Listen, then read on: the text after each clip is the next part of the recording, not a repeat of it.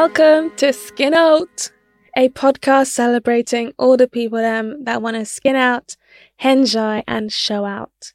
These are the stories of people of colour taking up space in the kink and fetish scene. I'm your host Tony, and I hope you're ready because we are about to go on a sexual journey. I don't do half-halves. If you're going to do an abduction scene, there has to be a ransom now. Or I have to send your roommate at least a random text from a burner phone that I bought. Having the reggae and the dub and the drum and bass and the afro, it was just so sexy because pop people are so sexy. It was a whole different vibe and just really emotional. This energy that was put on me before I was even sexually active. My mum will make comments like, oh, I know you're a freak and all of this. And I'm like, I haven't even kissed anyone yet. I hadn't kissed anyone until 22. Are you a boy or a girl? And I was actually so, I didn't know how to answer that. I remember just being either 10, 11, 12 and not really having that moment to really understand what was being asked and how to answer it. But also realising I've never actually thought about any of that before. I slapped someone. They asked me to slap them and they're not dead. This is not so bad. And I enjoyed it. I enjoyed inflicting pain and seeing them enjoy it. I enjoyed slapping someone and they're giggling back at me and saying like I didn't do it hard enough. I essentially had a noose around my neck and I was balancing on my knees. We were pulling up and I was getting choked out and eventually ended up on the floor having fainted, which was fun and I loved it. But afterwards I had this real thing of this was not fun for people. This was torture and death for people who looked like me. But we had no clue about how, where, the logistics of how do you get to them? Is this in someone's shady house in Kent? Is it going to be a case of being othered because I'm the only person of colour there? It's just those kind of questions when it's completely unknown. It's like being wrapped in layers and layers and layers of glass, but who you are is right in the middle, and then something as cataclysmic as a nervous breakdown just drops the glass on the floor, and then finally, even though everything around you is smashed, you can see the bits on the inside that have been hiding there the whole time. I was seen as this sexual person, but I was actually quite clueless about my sexual self because I was afraid to touch myself for such a long time. What a journey it has been, right? We met 8 gorgeous guests, and me, delved into their sexual past, and treaded alongside them as they divulged their exploits and desire. Every episode left me in a sort of dazed amazement. I'm amazed because it takes a lot of courage to be so open and transparent. I'm fully awestruck because they didn't have to be. They heard what I wanted to do with this podcast and they were like, fuck yeah, let's do it. That by far is the reason why I fell in love with the scene. It's definitely the community for me. It's all the people that I've crossed paths with who've made me feel like I belong. That's something I've been searching for, a space where I felt like I could be my authentic self, and there wasn't this pressure to be anything but that. I feel like the scene is removed from societal pressures and norms. There's an openness in the kink community that is often missing in the mainstream. Different is celebrated, and it's not really seen as different. And this openness translates not just to how we express ourselves outwardly, but in the beliefs and the conversations we have around gender, relationships, sex, politics, everything. We question, critique, and try to be as inclusive as possible, especially towards identities that are marginalized in the mainstream. This community was there for me when I first started exploring polyamory and non-monogamy. You know, those early experiences were teething experiences, when was me figuring out what type of polyamory I wanted to do. Was I a relationship anarchist? Was I a kitchen top polyamory person? It was all those sort of questions and not knowing how to proceed. And then having people who were willing and open to kind of have those conversations with me and talk about their experiences, what worked for them, what didn't work for them, and how they're still sort of navigating those relationships too. When one of my earlier relationships in non-monogamy ended badly, they picked up the pieces and sort of encouraged me to see this as a learning experience. I was ready to pack up bags and be like, fuck this. I'm done. I was ready to call quits.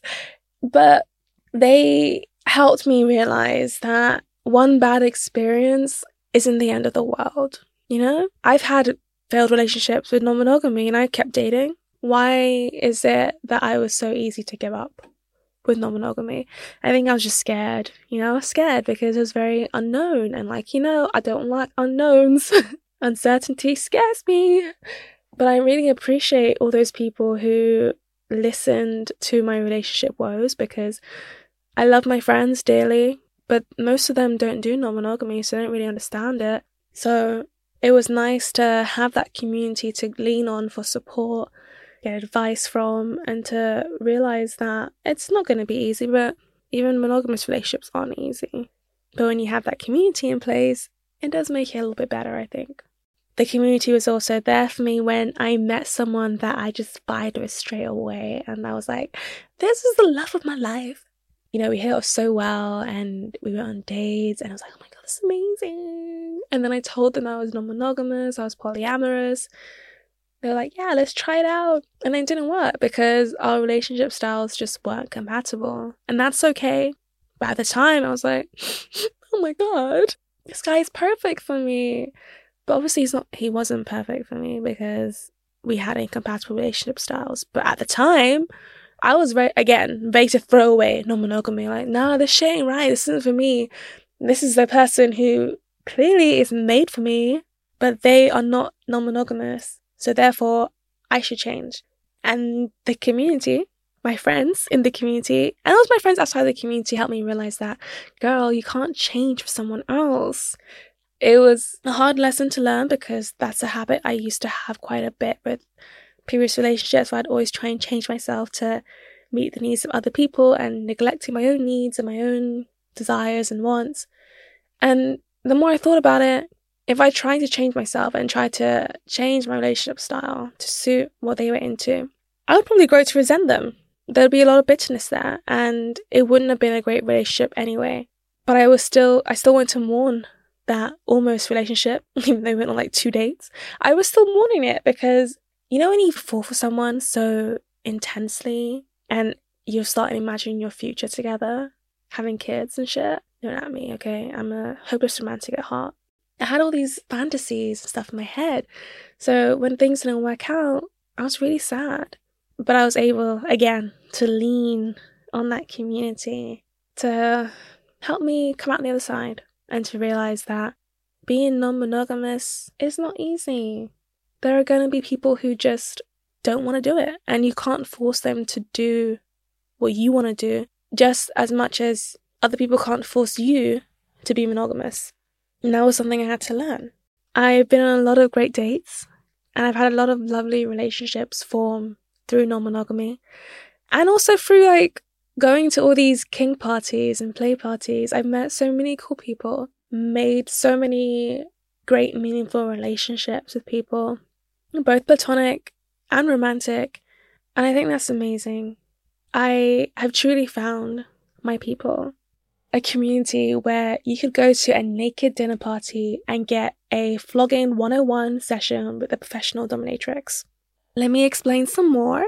I was at a naked dinner party because not all play parties are going to be like a rave. Some of them are really cute. Some of them are like games nights. Some of them are dinner parties. So it was a naked dinner party and there was a dominatrix there and there was basically a bunch of people there.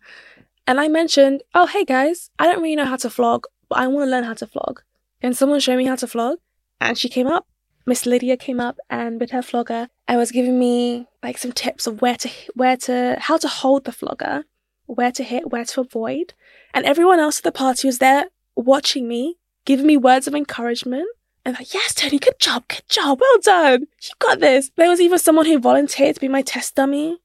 That whole experience was so wholesome and so heartwarming that everyone there just wanted to see me do well. They wanted to see me learn how to flog. And I was so happy that they were there doing that because in the bigger play parties, I find that so intimidating to ask how to do that sort of stuff.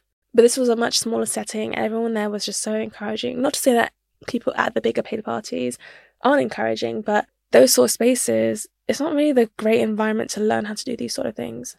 I love that there is a space for everyone. If you don't like those big mainstream play parties, there are smaller ones happening. There are munches happening. There are kinky socials happening where there's no play involved, so you can get to know people.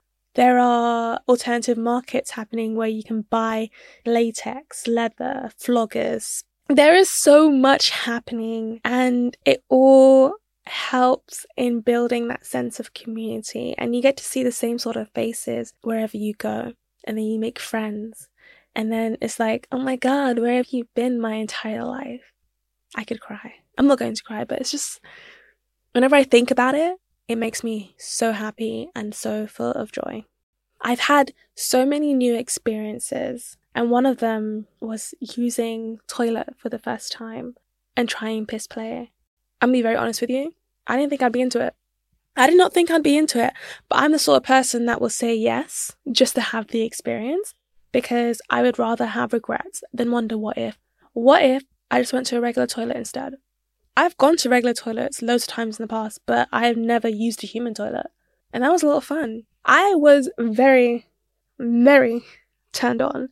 There's something about pissing on someone and making someone drink your piss that is truly just wonderful and very empowering and very powerful. Yes, powerful is the word I'm looking for. I felt incredibly powerful and had a lot of power over this object, because it's not a person anymore, they're a toilet. And that was one of those experiences that kind of gave me the courage to explore my dom side a bit more and to see what sort of dom I wanted to be and what sort of experiences I wanted to get out of that as well. And then much later down the line, I actually did a bit more piss play. Like, I had a partner that I was seeing at the time pee on me, and I peed on him. Didn't like it. I don't like being peed on, but I do like peeing on other people. And it's something that you wouldn't know you like until you try it. And I'm not telling you to go ahead and do it. I mean, you can, but I'm saying being in this space has given me such new ideas, and it's given me the confidence to explore freely and without judgment and with support. I honestly, big love to the people who create and safeguard these kink spaces, because without them, it would have been more difficult to explore the things I have. I'm not going to sit here and tell you that every party I've been to has been great, or every experience I've had has been great. I don't want to paint this totally dreamy landscape, because that would be lying. These parties are safer spaces as opposed to a safe space. Nowhere can truly be safe because you can't control what everyone does. They can say all the right things to get in, learn all the guidelines, learn all the rules, say consent is sexy, and then display bad behaviors once they're inside. I went to Torture Garden for the first time. I had probably the most bad experiences in one night that I ever had going to any of these sort of parties. I had someone spank me without consent. Me and my friend were harassed by two men. These bad experiences happen. I remember at another party, a random guy said a racialized comment towards me. And then another guy that same night was also very inappropriate and harassing me as well. Not all parties are created equal. Sadly, it's not always golden showers. Sometimes it's shit. Those bad experiences don't take away all the good I've experienced in the scene. This podcast may be my little Nepo baby, but it's also an ode to all the good that there is in the community. I have a great appreciation for everyone that made this podcast possible. Each and every person I have crossed paths with in the scene, online or in real life. My good friend Nicola Amy, who planted the seed and sowed words of encouragement. My glorious guests who trusted me to share their stories and were so willing to be vulnerable and open. I love you guys. The delicious beats you've been hearing were created by New Strange, and the divine artwork on your screen was designed by Kat, the founder of Moanzine. And I appreciate you. Yeah, you baby. Thank you for coming on this ride with us. I've been your deliciously decadent host, Tony. See you in season 2.